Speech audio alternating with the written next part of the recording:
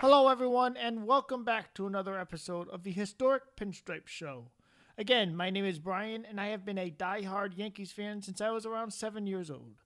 Thanks again for listening to last week's episode on my first Yankee Stadium experience, which was June 13th, 2004. And thanks again for listening to any of the other episodes you have listened to as well. And feel free to go back and listen to any of them if you have not gotten to listen to them. Also, if you prefer Spotify as a podcast platform, we are now on Spotify, and you can just search Historic Pinstripes and you can follow us there as well. Again, the goal of this podcast is, as always, to preserve the rich history and tradition of the New York Yankees by discussing the greatest players and moments in Yankees history. Also, because I am not from the New York or tri-state area, I may have a different perspective than those who are. Either way, I am still a huge Yankees fan, and I bleed Yankees pinstripes. So, let's get on with today's topic, the top 5 Yankees first basemen of all time and why. So, I've decided to go. We've gone from top 5 managers to top 5 starting pitchers, top 5 relief pitchers, and top 5 catchers. Now I'm going to top 5 first basemen.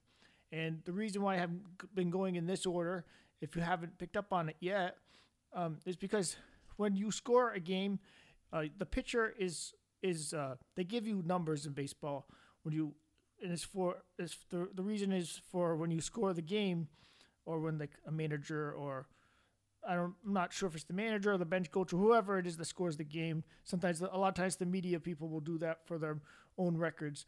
But when they score the game, and it's like a fly out, and they want to know where the batter flew out to, they'd put F wherever the position was, because each position is numbered. So pitcher, for example, is 1. Catcher is 2. First base is 3. Second base is 4. Third base is 5. Shortstop is 6.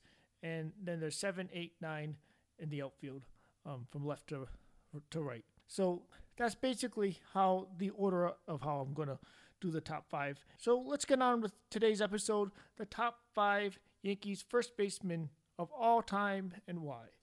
First up, the Iron Horse, Lou Gehrig. Lou Gehrig, well, as everyone knows, he was the pride of the Yankees. He was their first captain, and actually, from the time that Lou Gehrig had to retire because of ALS, from the time that he retired until Thurman Munson became the captain in 1976, I believe. Or actually, it might have been 75. I think it was 76, though, somewhere around there. And until then, there was no captain, because that was the longest 10 years. That was the longest amount of years that the Yankees had never had a captain, because it was kind of in honor of Lou Gehrig, because they felt like they probably shouldn't have another captain after Lou. And it wouldn't surprise me, kind of in a similar way, if the same thing happens with Derek Jeter, if the Yankees don't want to have another captain after Derek Jeter, just kind of in his honor, even though, Jeter finished his career, on a much higher note, obviously, because, obviously with ALS and Gehrig, it was a very tragic way for him to end his career. At the same time, though, Lou Gehrig, being the classy guy that he epitomized the label, the pride of the Yankees, and obviously that's why they called him that. So a little bit more about Lou Gehrig. He was born in 1903 in New York. He went to Columbia University, but I don't believe he finished there. But he did play baseball there. He was actually a very private, quiet guy, much like you'd expect. I mean, I think his parents were German immigrants, and he pretty much he thrived under the spotlight of the Babe. The Babe had all of the spotlight, and it seemed like Gehrig kind of relished not having to be the guy, obviously, because Babe Ruth had cast a humongous shadow. However, I'm sure at times, maybe he felt like he could, because Lou Gehrig, Babe Ruth was the best player of all time, but Lou Gehrig was right up there with Willie Mays and Babe Ruth, and all those guys. I mean, they're all different in their own way. And you can even say, you could probably even, some people might even argue that Willie Mays was better, Ted Williams was better. However, I believe that Babe Ruth was the best player of all time just because he could have been a Hall of Fame pitcher, and in addition to being a Hall of Fame outfielder or Hall of Fame hitter. Moving on, one of the things that Lou Gehrig did do that Babe Ruth actually did not do was that Lou Gehrig was the third player to hit 4 home runs in a game. In fact, the only 2 guys to do that before him was second baseman Bobby Lowe, who played for the Boston Bean Eaters, and they became the Boston Braves later on, who are now, of course, the Atlanta Braves. And that was in 1894 when Bobby Lowe did it. And also, first baseman Ed Delahanty from the Philadelphia Phillies in 1896. He was a Hall of Famer. He also hit 4 home runs in a game. But those were the only 2 guys that had done it before Lou Gehrig did it. And I believe somewhere around the early 1930s, I believe. And Lou Gehrig, as far as in his career numbers, he had 340 in his career. That's over 17 seasons, I believe. He had a 447 on-base percentage, which is extremely high considering that, in those days, I don't even think on-base percentage was an actual stat. And they really didn't look at those kind of numbers. They just wanted players to get on base. But Lou Gehrig was obviously, he was like Babe Ruth. I mean, he wasn't Babe Ruth, but he was that type of hitter where he could just do it all, basically. He could hit for power, he could get on base, he could, and he was a threat all the time at the plate. Basically year in and year out. His on-base plus slugging adjusted was 179, of course. And of course, before, like I've explained OPS plus before, that's league average is 100. That means your league average of getting on base and slugging, and then 79% above that is Lou Gehrig. So Lou Gehrig, obviously, we all know he was a great power hitter, but he also got on base an awful lot. And of course, because of that, his on base plus slugging percentage was quite a bit over 1,000 anyway. He had 493 home runs, which, of course, if he had been able to play a few more years, he probably obviously would have gotten over the 500 homer mark. But I mean, Lou Gehrig had a phenomenal career, and he's probably the greatest first baseman of all time in baseball history. And although, I mean, there are a lot of other good first basemen, but I don't think anyone would argue with that, or at least not many people. Anyways, he also had 2,721 hits, which was the Yankees' record up until very recently, of course, when Derek Jeter eclipsed Lou Gehrig as the all-time Yankee hit king. And of course, Jeter went on to get 3,000 hits. And if it would have been interesting if Lou Gehrig never got, unfortunately, Lou Gehrig, he got ALS, and obviously it derailed his career. He wasn't able to be the same guy he was. But if he didn't, he probably would have had over 3,000 hits, I'm sure. And he actually had over 8,000 at-bats. And, of course, leading into that, I mean, they called him the Iron Horse for a reason. As everyone knows, he had the most games played in a row up until Cal Ripken Jr. broke his record. But Lou Gehrig was the guy that set the record. He set the bar for everybody.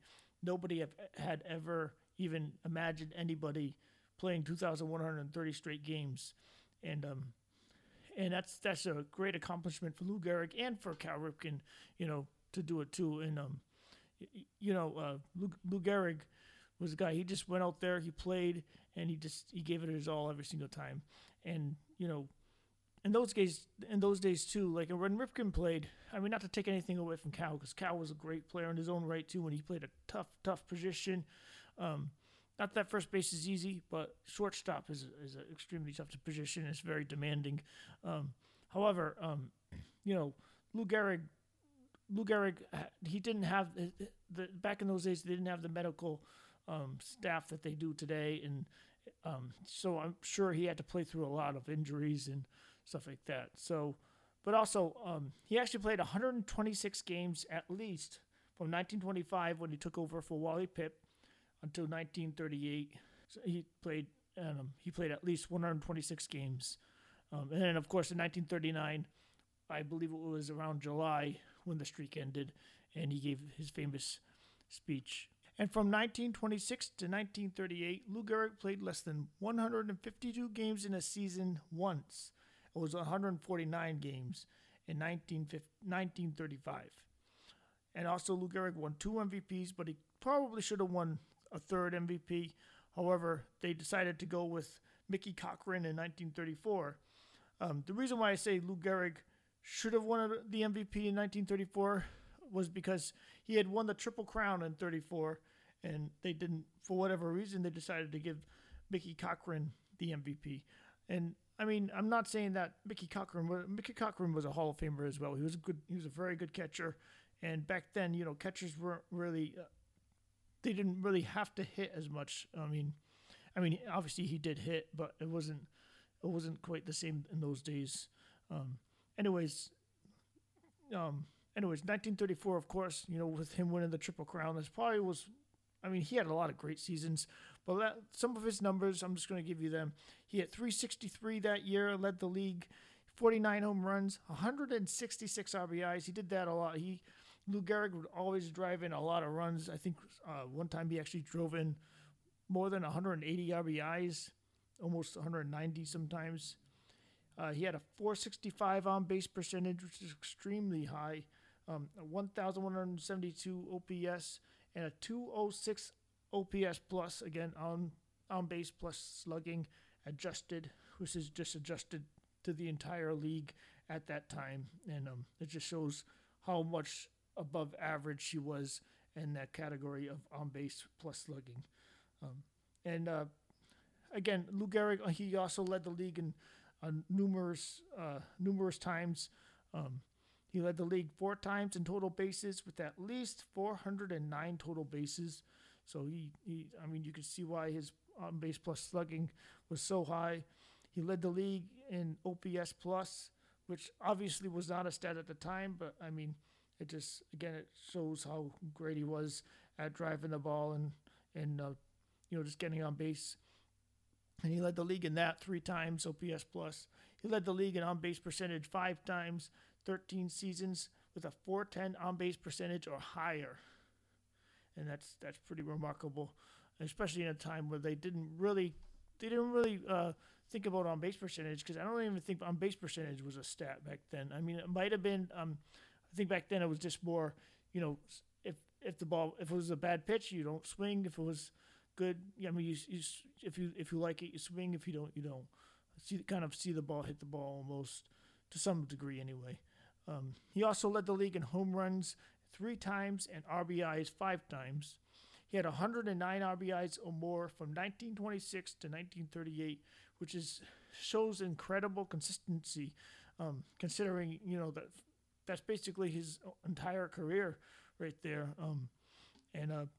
He was also, of course, in 1939. Of course, he was diagnosed with ALS, or which later became known as Lou Gehrig's disease, and it really derailed his career. And of course, the Yankees didn't have after that.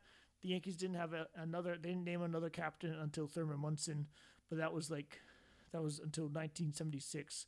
So there was a long time between captains, but it was in honor of Lou Gehrig, and because Lou Gehrig, he epitomized the role of captain so well that there was really no reason to name another captain. And so as far as Lou Gehrig and what he did in the postseason, one thing that I did notice is that he had a win probability added, which win probability added in the postseason kind of shows. It's like if you have a positive win probability added, which Lou Gehrig does, it shows how much he helped the team win, and his was 2.30. So Lou Gehrig put up some great numbers, and you can tell. Obviously I didn't see him play, but you can see just by his numbers at how great he was and how clutch he was. He had 10 home runs in the postseason in 34 games, 35 RBIs, 87 total bases, hit 361, and a 483 on base percentage as well. he was only intentionally walked twice. Of course, he was the guy that batted behind Babe Ruth as well. But I mean, he was a part of those Murderers Row teams too as well. So I mean, he definitely had protection behind him as well. But Lou Gehrig, obviously he's the greatest Yankee first baseman of all time, and that's no surprise at all to anybody. I can't imagine. And another thing, Lou Gehrig, he was a great defensive first baseman from everything I've heard, and he used to play hurt all the time. He kind of had to, because back in those days they didn't really have the medical attention that they didn't know as much about medical stuff as we did, because it's kind of evolved throughout the years, just in anything really. But anyways, Lou Gehrig is, to me, the greatest first baseman in Yankee history and basically in baseball history. So moving on, we're going to discuss Mark Teixeira.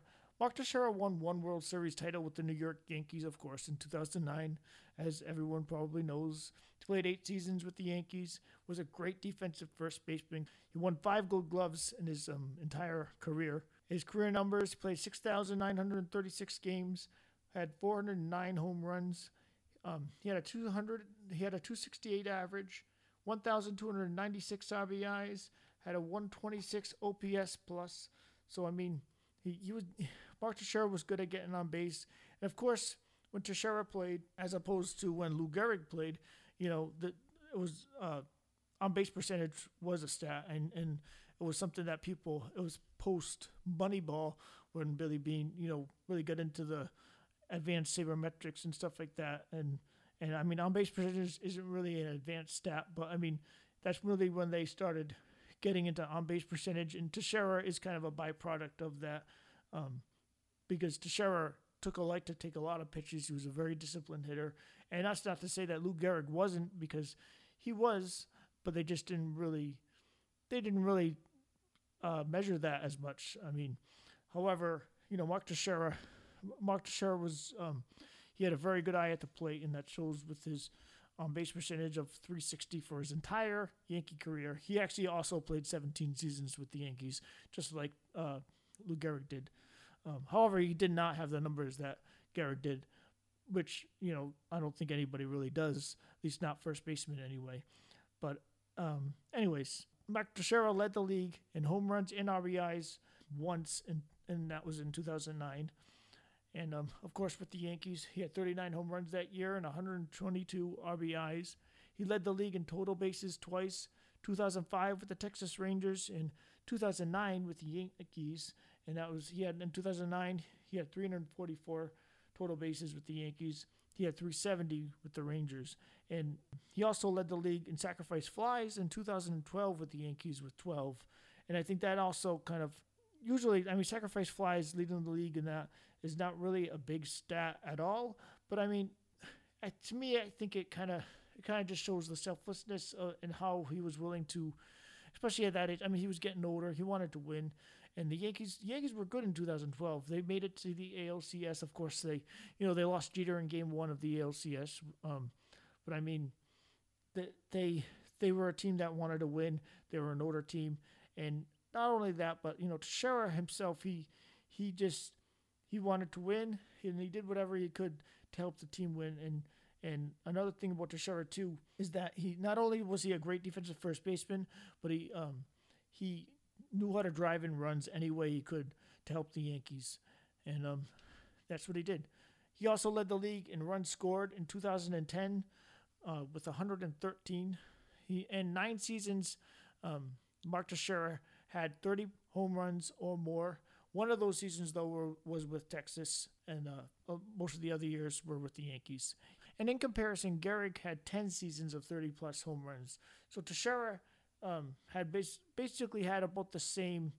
He was just 1 year off, but I mean, it just kind of shows how good Teixeira really was. I mean, he didn't have the consistency that Gehrig did. Like, he didn't hit for as high as an average as Gehrig did. I mean, I think he did hit over 300 a few years with Texas, and I think 1 year with the Angels. I'm not sure if he played a half a year with the Angels, but I think it was 1 year. But anyways, he was a little more consistent, Teixeira, in the beginning of his career. but with the Yankees, he was definitely more of a power hitter. And but I mean, still, he was one of the better power hitters in baseball, and really is definitely deserving to be on the list of the top five greatest Yankee first basemen. Um, and he also had 3 seasons. Like I was just saying, he had 3 seasons with a 300 batting average or better. Uh, his highest batting average with the Yankees, however, was 2009. It was 292. And getting into some of his postseason numbers, Teixeira was. I wouldn't really say. I mean, he had some clutch moments. He wasn't like the most clutch player the Yankees ever had, but I mean, he did have some clutch moments anyway. I mean, he did strike out a lot in the postseason, and he'd make some outs and stuff like that. But I mean, postseason is hard, especially when the pitchers really like they bear down on you. And in the postseason, sometimes, especially when you're a high paid free agent nowadays, anyway, um, that they're and you're expected to drive in runs. Teams know they know they're going to single out on Mark Teixeira and stuff like that, and it's going to have to depend on other guys sometimes. However, I'm not trying to disqualify what anyone else has done either. Mark Teixeira was definitely not as clutch as Lou Gehrig or even Tino Martinez for that matter either. Anyways, getting into his postseason numbers, Mark Teixeira played 40 games in the postseason. Not all of those, of course, were with the Yankees. He played some with the Angels, I believe, and he also played some postseason games. I think he may have played some with Texas as well. He had 34 hits in 40 postseason games. He had 3 home runs, 14 RBIs, and had hit for a 222 average.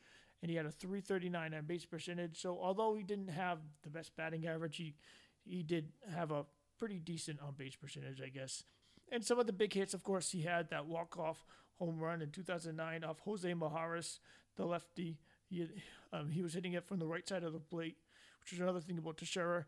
I don't think I can think of a better Yankee switch hitting first baseman.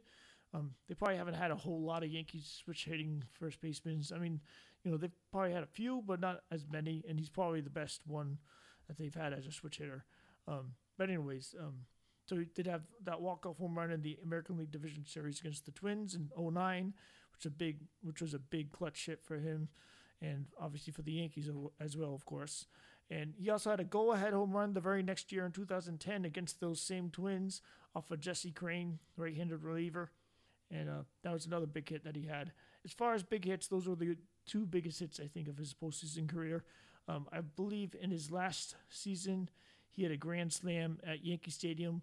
It was a walk-off grand slam against the Red Sox. I think that was his last game at Yankee Stadium or his last game at Yankee Stadium against the Red Sox. I'm not positive on that. But, yeah, so Mark Teixeira was I would say he was a very, very good Yankee.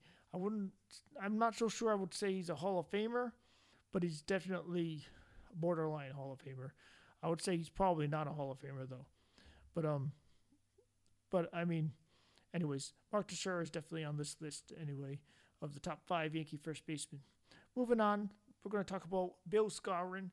Bill Skowron was nicknamed the Moose, and he got that nickname from his grandfather, who used to call him Mussolini, and the nickname just kind of stuck, and it ended up becoming shortened to Moose. And I think his grandfather nicknamed him Mussolini, after the Italian dictator, because I guess the way his haircut was, he had a buzz cut, and I guess he just kind of looked like Mussolini to him. So that's how he got the name Moose. Anyways, some of his career numbers, Moose Skowron, who played 14 seasons, not all of them were with the Yankees. I think he played 1 or 2 seasons with the Dodgers and a few seasons with the White Sox. In his career, though, he had 5,547 at-bats. He had 1,568 hits. He had 211 home runs, a 282 batting average, 888 RBIs. He had a 332 on-base percentage, and 119 on base plus slugging adjusted. So I mean, Moose Skowron had a very good career. Definitely not like the career that maybe not even the career that Teixeira had. I mean, in comparison to Teixeira, I would say he's probably Teixeira was probably had a better career, but I mean, if you look and get into some of the postseason numbers, things are a little bit different. And it was he also had 4 seasons with 23 or more home runs, Muscarin, and the most home runs that Muscarin ever hit was 28 in a season. He had 6 seasons that he hit 298 for a batting average of 298 or higher with the Yankees. And he also hit 340 in 87 games. It was actually one of his first. I think it was his first year in the big leagues, 1954. He was only 23 years old. So I mean, Moose. I mean, he played at the Moose Garland played at a time too when Yankee Stadium was not, the dimensions were, they were similar still, but there were left center and right center were still a lot deeper. And this is when left center especially was like, I think it was 495 to deep left center in the gap. And I believe this was at the time when they had the monuments, the 3 monuments in center field. So, I mean, for him to hit it out of the ballpark, he would have had to pull it out right out down the line, kind of like the Pesky pull at Fenway. So, I mean, he must have really had to belt some balls out of there. Else he just pulled him right down the line most of the time. However, still, I mean, Muscarin seemed to be more of a power hitter, and you know, he could definitely hit. I mean, he wasn't quite the contact hitter maybe that Lou Gehrig was, but I mean, I don't really think anybody hit like Gehrig, especially first baseman, because Gehrig was definitely one of a kind. However, Muscarin, I mean, I did not realize how good of a player he was. Not that I didn't think he wasn't good, but I just didn't realize how good he was. And again, I'm not sure if I mentioned this before, but Muscarin was a right-handed hitter too, and that's another thing. I don't think I can. I'm not so sure I know of another right-handed Yankee first baseman better than Muscarin. If you can think of one, just by all means, feel free to tweet me at HistoricNYY on Twitter, or comment on Facebook, or even on Instagram at Historic Pinstripes. And yeah, so Skowron played 9 seasons with the New York Yankees. He made it to 6 All-Star games, so I just figured that's kind of interesting, because I mean, it kind of shows how good he was in comparison with all the other first basemen of that era. He was obviously one of the better first basemen. And he was third in total bases in 1960, and he had 284 total bases that year. He led the league with the least amount of errors in 1960 as well, and he finished fourth 3 times. So I mean, just that alone kind of shows how good he was defensively. You know, he kind of kept the errors down to a minimum, and you know, that's kind of what you want as a fielder, or as a manager. You want your players not to give up errors. Obviously, I mean, it sounds kind of like common sense, but I mean, still, it's easier said than done, because I mean, you know, it's a major league game, and the other team, you know, they're filled with major leaguers. They're going to try to get you. They're going to try to get hits and get it by you, and they're hitting the ball hard. So I mean, Muscarin was he was obviously a very, very good fielder, and maybe not quite as good as Mark Teixeira, but then again, I'm not so sure, because I don't really know. I didn't really see the guy actually play. It's a little bit different sometimes seeing the guy play and then just going back and looking at footage of a guy play, or researching the guy. Anyways, moving on to Muscarin's postseason career. I mean, Muscarin, I've heard that he was clutch, but looking at his numbers, I've realized that he was a really, really clutch player. He had a lot of clutch hits. He actually hit 375 in all 7 games in the World Series in 1960, and he hit 353 the next year in all 5 games in the 1961 World Series against the Cincinnati Reds. And also in that same year, he had a 450 on-base percentage in that World Series, I mean. So, I mean, the guy was as clutch as can be in the postseason. He won 5 World Series titles. He actually won 4 World Series titles with the Yankees. The 5th one he won with the Dodgers against the Yankees in 63. And in that World Series, actually, he played 4 games. He hit 385, had a 429 on-base percentage, and he had 5 hits in 3 games. So, I mean, clearly the Yankees probably should have kept him, But I mean, I'm not. I guess they just. I think at the time they had Joe Pepitone, and I believe that was around the time when Joe Pepitone came up, or maybe it was Johnny Blanchard. Maybe they wanted to give him a chance, but I think Joe Pepitone was also up around that time, and maybe they just decided to let Moose Garvin go because he was getting older. I'm not so sure though, but that's just a guess. Anyways, his career numbers. He had played in 39 postseason games. Obviously he won a lot of World Series with the Yankees. He played at just the right time in Yankees history. He had 133 at bats. He had 293 in 39 games in the postseason. He had a 326 on base percentage. And again, this is at a time where, they didn't really, like I said before, they didn't really concentrate as much on getting on base so much. I mean, they did want players not to swing at bad pitches and stuff like that, but that was just so that they wanted them to swing at the good pitches and get a hit and just get on base any way they could. And he had 69 total bases in his entire postseason career, and he only had 26 strikeouts.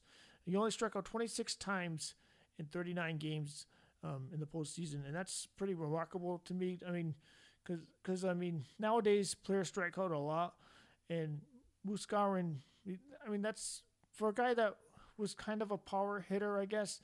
I mean, he didn't really strike out as much. Like even a guy like Teixeira even doesn't really strike out as much as maybe a guy like Judge or Adam Dunn, if you remember him, who struck out a ton.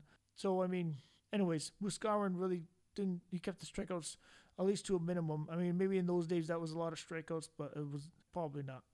But anyways. He had hit 8 home runs in 39 games in the postseason and 29 RBIs. So clearly, Moose Garvin was able to slow the game down in the postseason when the games meant the most, and he was definitely a clutch hitter and definitely in the top 5 Yankees of all time rankings. But anyways, moving on to Don Mattingly. Donnie Baseball, or he was also called the Hitman. Don Mattingly is my own personal favorite. He's actually was my favorite Yankee of all time. Some of the reasons why Don Mattingly was my favorite was because I just liked the way he played. I don't really remember him so much when he was really good from 1984 to 1989 because I was very young then, so I didn't really I just don't remember seeing him play as much when he was really, really good. However, Donnie Baseball during that period, he was a great player, and obviously I had heard a lot about him, and or I remember hearing a lot about him anyway, and also just seeing Don Mattingly play as he got older, playing through the injuries, and seeing how he played hard every single day. He always wanted to be in the lineup, even if he was hurt. And just seeing him out there, just playing baseball. Don Mattingly was one of those players that you wanted to be like, because he had a very likable quality about him, and he played hard, and you could see that about him, that he played hard despite all the injuries. He still wanted to be out there helping the team win the games, and the Yankees didn't have the best teams back then. Obviously George Steinbrenner, and I think it was 1990 or 89, he was suspended. So the Yankees kind of went through a rebuilding phase, and Mattingly wasn't the same player, so they kind of had to, I guess, they had to do something in a way to kind of restock the farm system. And Mattingly was really good with a lot of those young players that came up. Obviously, Derek Jeter, Jorge Posada. I think Posada came along a little bit later, but I mean, obviously, I'm sure they met, of course, in the minor leagues and spring training and stuff like that. And there's a lot of those guys, and a lot of those guys talk very well of Mattingly. Like even Jeter has Mattingly as his manager with the Marlins, and I think that's no coincidence. I think Jeter's actually talked a lot about how much I'm sure he looked up to Don Mattingly a lot. And even Bernie Williams, when Bernie Williams first started, around the 1991 season, I think was his first year, and it took him a while to get going. I mean, if George Steinbrenner was still able to, he actually wanted to trade Bernie. I think it was around the 93 season or so, and George Michael was tried his best not to, and it was really good that he did not trade Bernie, but Bernie just wasn't moving along as fast. I mean, he wasn't becoming the player that they thought he would be fast enough for George Steinbrenner, so he wanted him out. But they hung on to him. They got George to keep him in there, and Bernie Williams really paid off. Bernie Williams became a very, very good baseball player. I believe too. I think I've heard like back in like the early '90s, like '91 or 1990 or 1991, when Mel Hall was there. If you remember him, I think he was a right fielder or a corner outfielder anyway. And I believe he gave Bernie a hard time in the clubhouse. I'm not sure exactly what happened, but I think that Don Mattingly actually spoke up for Bernie, and because I guess Bernie was kind of a sensitive guy, or not really sensitive, but just he just kind of helped Bernie out, showed him the ropes, and got guys to stop getting on him so much or whatever. So, anyways, just all that is part of the reason why Don Mattingly is my favorite baseball player of all time. And anyways, Don Mattingly in his career, he had 7,003 at-bats in a 14-year career.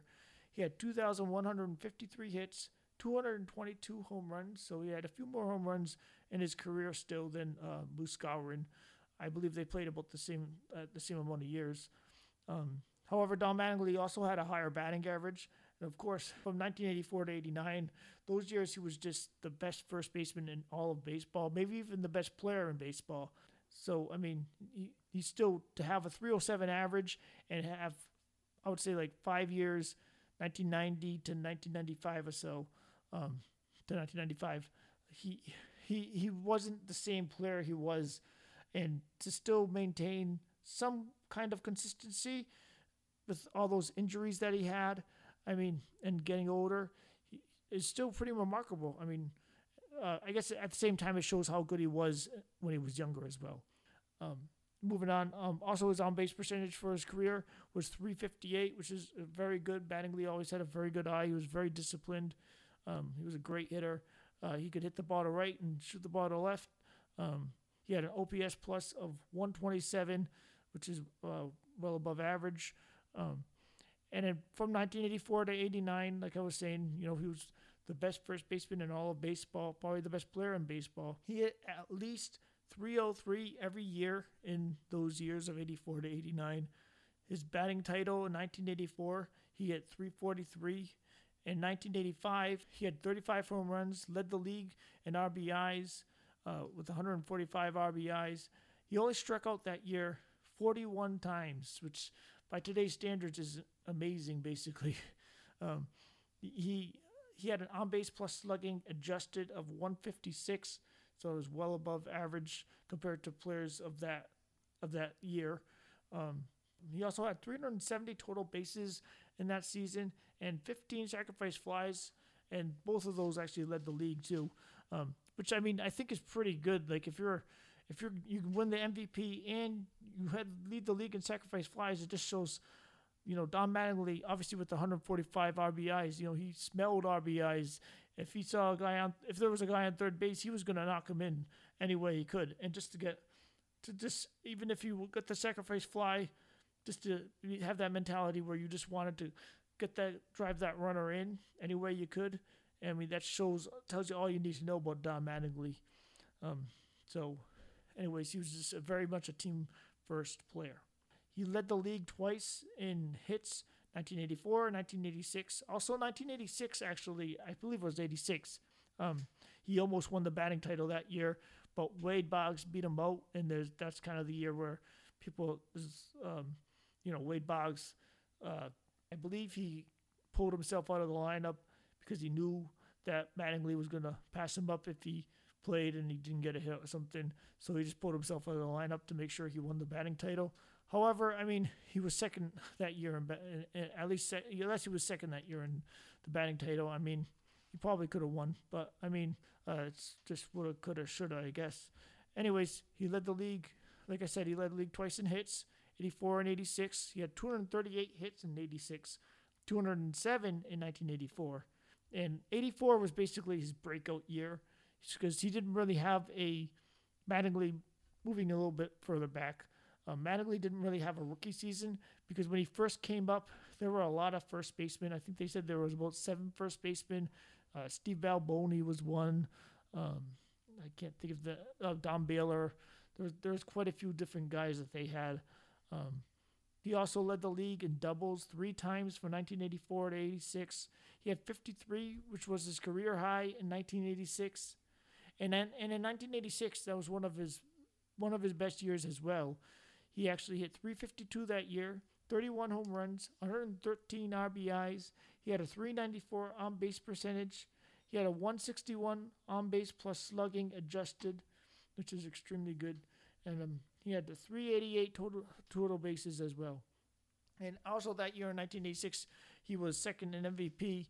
He finished second to another Boston Red Sox that year, who also won the Cy Young as well, Roger Clemens. So I mean, Don Mattingly was just phenomenal. I mean, just to win, just think to win an MVP 2 years in a row. That's just like that's amazing. Like there's not many guys that have done that. I think Yogi did it once, 54 and 55. I believe Frank Thomas might have done it once. Ken Griffey might have done it once, but I mean, there's not a whole lot of guys who have done that to win back-to-back MVPs. That's pretty remarkable. However, he did come up a little bit short, but it just shows how good he was. He also had 23 or more home runs in those years from 1984 to 89, and he was a 9-time Gold Glove winner. He actually won 4 Gold Gloves after from 1991 to 95, which was obviously after his prime years, because and those were the years that he was at least in the early part of those years, like 91 to 94, I guess, or 93, he had been struggling with injuries, and he still played a Gold Glove level first base, and so he was always one of the best first basemen in baseball. His worst year was definitely 1990. That year, I mean, he didn't even play more than 102 games. He only hit 256 with 5 home runs and 42 RBIs, and the Yankees were in last place that year, which actually that's the last year, and it might be the only year ever that they were in last place, but I'm not positive on that. They might have had a few years before George Steinbrenner bought the team in 71 or so. They might have had a few years in the late 60s that they might have been in last, but I'm not so sure they were in last place back then. Anyways, so after that, 91, like I said before, the Yankees were a young team. Mattingly kind of helped a lot of those young guys develop, and he helped the Yankees and even the Yankee fans just kind of get through the times where they weren't that great and give them something to cheer for anyway, at least. And he just, at least just went out there just seeing him give it his all. And even though the Yankees weren't as good, and they really probably weren't that good either, but I mean, they just gave it their all, and they worked as hard as they could to win. And even if it didn't work out, I mean, at least they gave it their best. But eventually they got better and better. 93, the Yankees started to spend a little bit more money. Paul O'Neill, I believe, he got traded to the Yankees. I can't remember what year. I think it was like 90, off-season of 90. It was the year after 92, before 93. Paul O'Neill was traded from the Reds to the Yankees for Roberto Kelly. They had also signed Wade Boggs that year, and I think they signed Mike Stanley, but there was a couple other guys too. Oh, Jimmy Key, I think, was another guy. I think he came around that year. Maybe it was the year after. I'm not positive. But I mean, they started making some more moves, and because they were starting to get a nucleus. I mean, they had Bernie Williams there. Sterling Hitchcock was there, Sterling Hitchcock didn't really become one of the guys, but they also had Andy Pettitte in the farm system. They had Derek Jeter. They had Posada. So the core 4 was down there, and Bernie Williams was, of course, getting better and better and better every year. And a couple years away, Bernie Williams would be one of the best center fielders in baseball. Anyways, moving on, like I just kind of wanted to mention that because, Don Mattingly, the one thing he had never done up until 1994 is he had never made the postseason. Of course, 1994 was another tough year for baseball, really, not just the Yankees. I mean, I guess it wasn't really a tough year for the Yankees because that was the best year the Yankees had since like 1985, I guess. The Yankees were in first place when the strike happened, and it was the first time the Yankees were really looking toward October in a very long time, and especially for Don Mattingly, who had never played in the postseason. He it was tough. I'm sure it was tough for him to not get there. However, he did get there in 1995, of course. And they faced the Seattle Mariners, and he played all 5 games, of course. First base. He had a big September, and Paul O'Neill had a leg kick, and I guess Don Mattingly kind of picked up on it around September of '95, or maybe it was a little before. But he said that really helped him find some of his power back, and that's why he had a much better month in September, and even October too. He started to find his power again, and he said that was the one thing he kind of regretted, is that he didn't use the leg kick a little sooner in his career as he got older. But anyways, he played 5 games in the postseason, and he was great. He had a .417 batting average that year, a .440 on base percentage, a 1,148 on base plus slugging percentage. He had 17 total bases in 5 games, 24 at bats, 10 hits, 4 doubles, a home run, 6 RBIs, and he only struck out 5 times as well. He was 4 for 5 in Game 4, I believe that was in Seattle. 2 doubles that game and 2 RBIs. So I mean, Don Mattingly, he was getting on base, and he was driving in runs. He was basically like the guy that he was early in his career. He was 3 for 6 in Game 2, and that was in New York. That's actually where he hit the big home run, and that's when the crowd went crazy. Like even today, when I look back at the video highlights of that Don Mattingly home run, and I think most Yankee fans probably get the same. Like I still get goosebumps just watching Don Mattingly hit a home run over the fence and the crowd going crazy, especially during the 1990, 91, 92 seasons, not even 93 too, when they were getting better and better and better. And, he was their guy in the 80s when he was really, really good. And, just seeing him get there, seeing him hit the home run, seeing him perform like he did, and, he really stepped up for the Yankees. And actually, if the Yankees had gotten to the ALCS, if it wasn't for, Griffey and Edgar Martinez and all the guys that the Mariners had, Randy Johnson, they probably could have gone a long way, but I mean, they just came short. Mariners had a really, really good team that year too. So, I mean, it is what it is. But anyways, also in Game 1 of that same series, he was 2 for 4 as well. So, I mean, he had 3 multi-hit games in that same series, and he had 3 doubles and a home run. I mean, Don Mattingly was just one of the best players in Yankees history, in my opinion, anyway. Of course, I'm a little bit biased because, I got to see Don Mattingly play, and he was obviously my favorite player, so I could probably talk about him for quite a while because he was my favorite player. Anyways, moving on, Tino Martinez is another guy. Tino Martinez had I believe Tino had a 17-year career. He had hit 271 in his career. He had 339 home runs in his career too. So Tino was more of a power type of guy. I mean, he got on base any way he could, but I mean, he was mostly a power guy. Of course, he was a left-handed hitter, which helped having Yankee Stadium, the right field porch. He had 1,271 RBIs. He had a 344 on base percentage and 112 OPS plus. So he was above league average with that. And he had 1,925 hits in his 17-year career as well. And another thing about Tino too is, even though he was kind of a little bit more of a power guy, he never struck out more than 91 times in one season, which is pretty good. Just considering the era that he played in, the steroid era. His better years were probably before the steroid era and just kind of in the beginning of the steroid era, depending on when you feel the steroid era was, because there was kind of some debate on that. But Tino Martinez was a very good baseball player. He was a great defender too. I believe he won at least 1 Gold Glove, but I'm not positive on that. His best year was definitely 1997. He had 296 that year, had 44 home runs. He had 141 RBIs, only struck out 75 times that year as well. His on-base percentage was .371, and he had an OPS plus of 143, which is well above average. So he got on base quite a bit. Obviously, with the home runs, 44. I mean, he was slugging, and he really stepped up, especially because Tino Martinez was the guy that the Yankees got to replace Don Mattingly, of course. and because Mattingly was getting tired of being away from his family, he decided to kind of hang it up in '97. Although he stopped playing after '95, after that playoff run, and then that's when the Yankees went out and traded for Tino Martinez in the offseason of '95. I believe Sterling Hitchcock was part of that trade.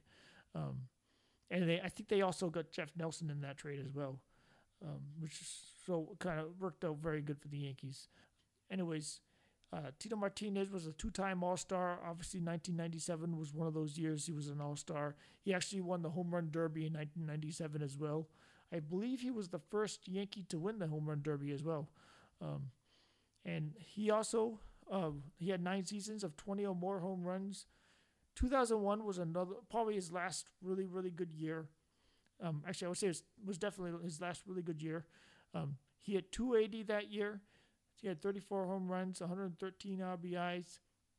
He had an OPS plus of 114, and he had 295 total bases in 154 games. So Tino played a lot of games that year. He only struck out 89 times as well in that same season. And I feel like it's a pretty.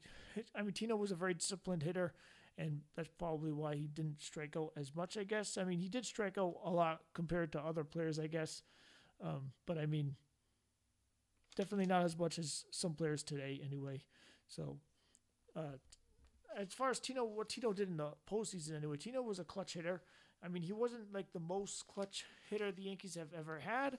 I'm not so sure. I don't know if I would put him like Moose Skowron. I think probably might have been even more clutch.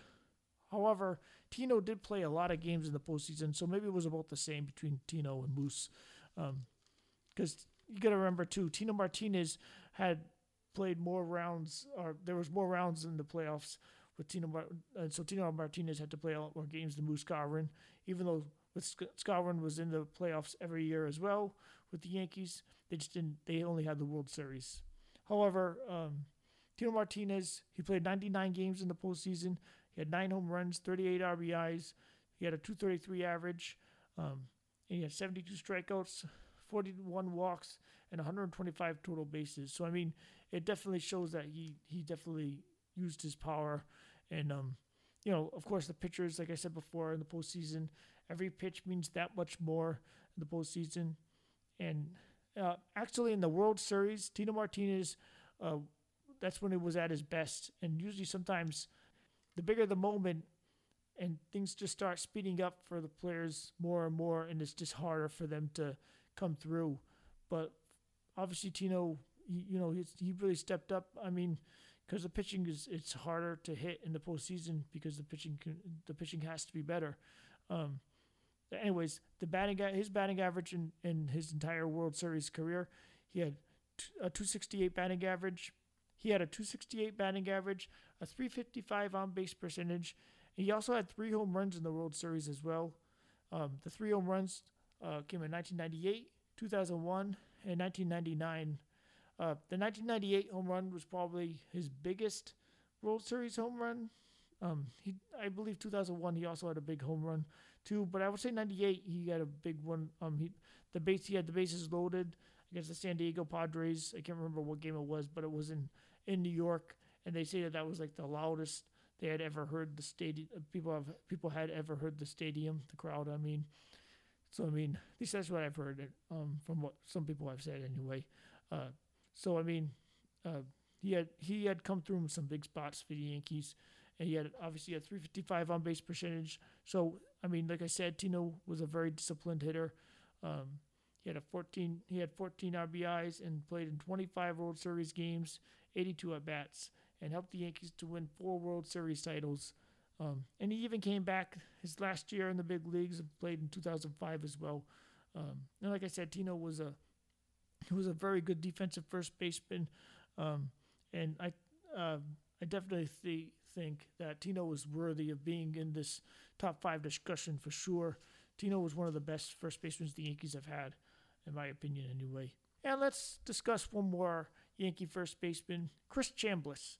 Chris Chambliss played 17 seasons with in baseball. 7 seasons were with the Yankees. In his career, he had 279, had 185 home runs, 972 RBIs. He had 40 stolen bases, a 334 on-base percentage, and 109 OPS plus, which is above league average. And he had 2,109 hits.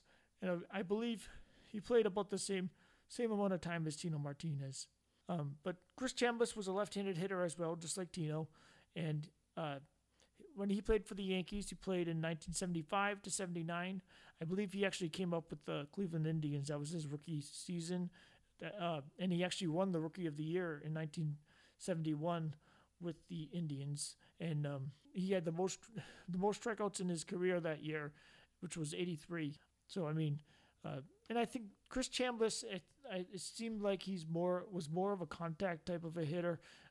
Obviously, with the Yankees, he did get a few more home runs. I mean, he was a left-handed hitter too, so I mean, he had the right field porch, and that helps any left-handed hitter. The most amount of home runs he hit in a season was about 17 or 18, I think it was. One of his best seasons was probably 1976. He was 5th in the MVP voting. He had 17 home runs, 96 RBIs, hit for a 293 batting average, had a 323 on-base percentage. Again, on-base percentage still wasn't really a big stat back then.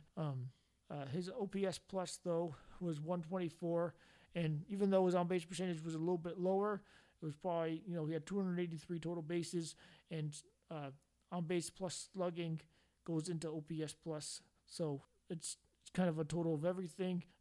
So anyways, and it's also an adjusted stat to all the other players' on-base percentage plus slugging.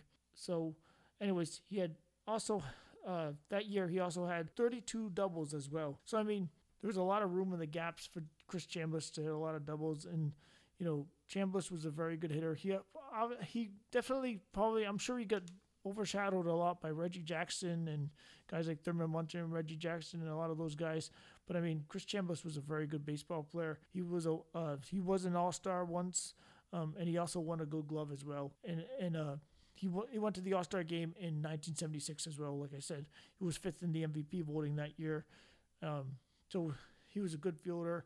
And he played 156 games that year in 1976 as well. Also, from 1975 to 1979 with the Yankees, Chris Chambliss played 150 or more games, and he actually played 162 games, every single game, in 1978. So, I mean, Chambliss was definitely a guy that went out there and played as much as he could, and especially when with Billy Martin, Billy liked to platoon players, get creative in the lineup, and for him to keep Chris Chambliss in the field that many games in 1978. Well, although then again, of course, Billy Martin, he did manage only half the season in '78 too. But I mean, he was the manager for at least a little while then. But anyways, to earn the trust of the manager back then was a little bit different. However, I guess probably because at that time Chris Chambliss was a veteran, and back in those days the Yankees preferred veteran players because that they were usually better you could rely more on them. Anyways, in Chris Chambliss' career in the postseason, he helped the Yankees win 2 World Series titles, of course, in '77 and '78. His biggest postseason hit was probably in the American League Championship Series in 1976 in Game 5 when he hit a walk-off home run to hit the Yankees into the World Series. He was 3 for 4 that game. He had 3 RBIs and, of course, the 2-run, and of course he had the home run to win the game against the Royals to put them in the World Series in 1977 against the Dodgers. And also in Game 3 of that season, he had a 2-run home run in the 4th inning of Game 3 against the Royals as well. And in Game 7 of the World Series in 1977, I believe it was 77, because it was the same year that Reggie Jackson had that 3-homer game. He went 2 for 4 with a home run in the 2nd inning off of Burt Hooton. Obviously, Chambliss gets kind of overshadowed, but Chambliss was obviously a clutch hitter as well. I mean, I wouldn't put Chambliss in the same category as Mr. October, of course, but I mean, Chambliss was definitely clutch. He actually hit 340 in his entire American League Championship Series career. That's throughout 14 games. Had 2 home runs, like I said, in the American League Championship Series in 1976. That's where the 2 home runs came. And he had 10 RBIs in his entire American League Championship Series career as well.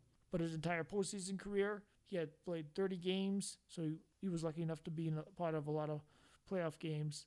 He had 281, had 3 home runs, 15 RBIs, and 32 hits. So, I mean, Chris Chambliss, you could see that he was very clutch for the Yankees. He was a good first baseman, and the Yankees they really relied on him to play every single day and to do whatever he could to help the Yankees win, of course. So anyways, we're going to move on to the top 5 ranking portion of the show. So the top 5 Yankees first basemen of all time are Lou Gehrig, Don Mattingly, Tino Martinez, Mark Teixeira, and Moose Skowron. I decided to go with Lou Gehrig, of course, just because I think it's kind of obvious. Lou Gehrig is, in my opinion, I think he's probably the best first baseman in all of baseball history. And then I just went with Don Mattingly because, for me, Mattingly, I'm kind of partial to him because he's my favorite player of all time, really. I mean, him and Bernie Williams anyway. Tino Martinez is another guy.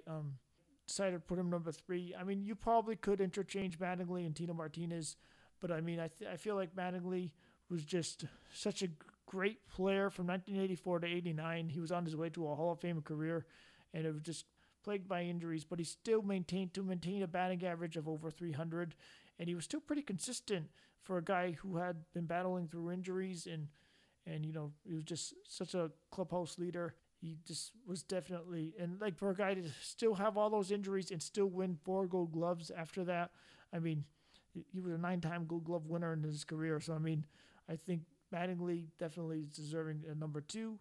Tino Martinez obviously had a lot of clutch hits. He was a great defensive first baseman.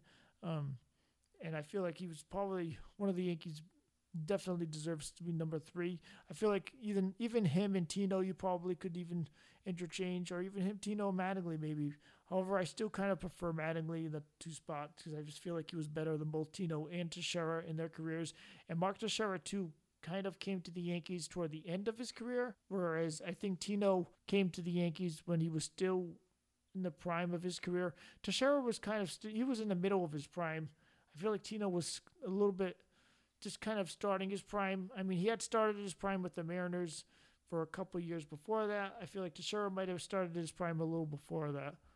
Or at least maybe his prime ended a little sooner than Tino's. However, either way, Mark Teixeira and Tino Martinez had incredible careers. Teixeira was, of course, a great defensive first baseman as well. I mean, all these guys were great defensive first basemen. And even Chris Chambliss, too. Chris Chambliss, I feel like you could put him over Moose Skowron, but I feel like Moose was just so clutch. I mean, Chambliss was clutch too, but Moose had a ton of big hits. I mean, I didn't realize how clutch he was. Chambliss, he had a few big hits himself. Obviously, the walk-off home run in '76. So I mean, I don't know. I just kind of got to go with Moose Skowron there, and So that's this week's episode of the top 5 Yankees first basemen of all time. Again, it's Lou Gehrig, Don Mattingly, Tino Martinez, Mark Teixeira, and Moose Skowron. So what's your top 5 first basemen in Yankees history? Feel free to leave a comment on either Podbean, or even feel free to tweet us at HistoricNYY and use the hashtag HistoricPinstripes. And you can feel free to comment on Instagram or Facebook as well.